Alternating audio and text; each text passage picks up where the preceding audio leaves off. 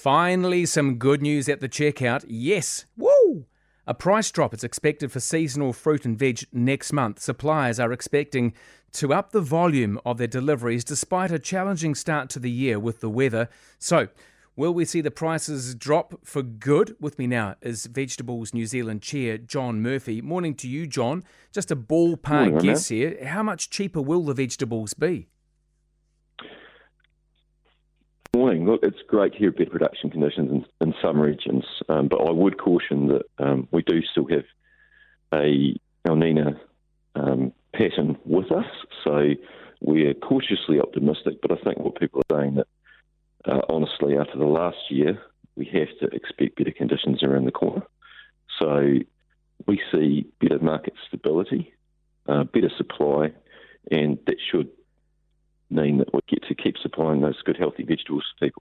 Yeah. Now, here comes the conundrum, right? Do you trust supermarkets to pass on these price drops to you and I? John. Oh, I think he's dropped out. John, I think if you can hear me, you might be on mute or you might have moved to the dark side. There we are. There we are. No, that's no trouble at all. I just was asking you, do you know... Well, there's no certainty, but do you expect supermarkets to pass on these price drops to us, the consumers?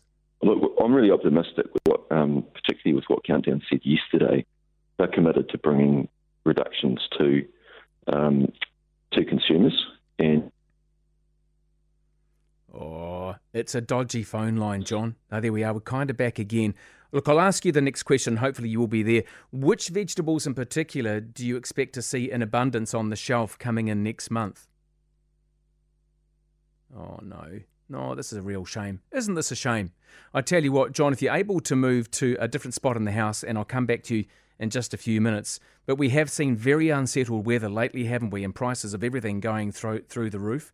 It does seem, though, from what John is saying, that we will have lower prices in the coming month, which is great. Food prices have risen at their fastest annual rate in 32 years, with fruit and vegetables increasing by 23% year on year. You would have heard a lot about this in the last few weeks. So, John, I'm just wanting some guarantee from you, more about the pricing, because we get told all the time, it's not the supermarkets, it's the growers, it's the middleman. Who is making the large part of the profit when it comes to these products? Look, it's shared along the supply chain. And the reality is that what's been paid in the market recently is what growers. I think we're just probably going... Keep going, John. Yeah, so the reality is that the prices that we've seen recently have been what growers have needed to keep their businesses running. So it's really great to see that some regions have got better conditions coming. And it's really great that New Zealand's so focused on better production conditions for us. So looking forward, if we can get good weather and we solve some of those underlying issues with labour availability and really looking at production, then we will do a better job of getting supply to market. So is it just a ubiquitous broccoli and bits and pieces we're used to seeing that we'll see more of, or will there be a wider variety? Yeah. John, you can't hear me, can you?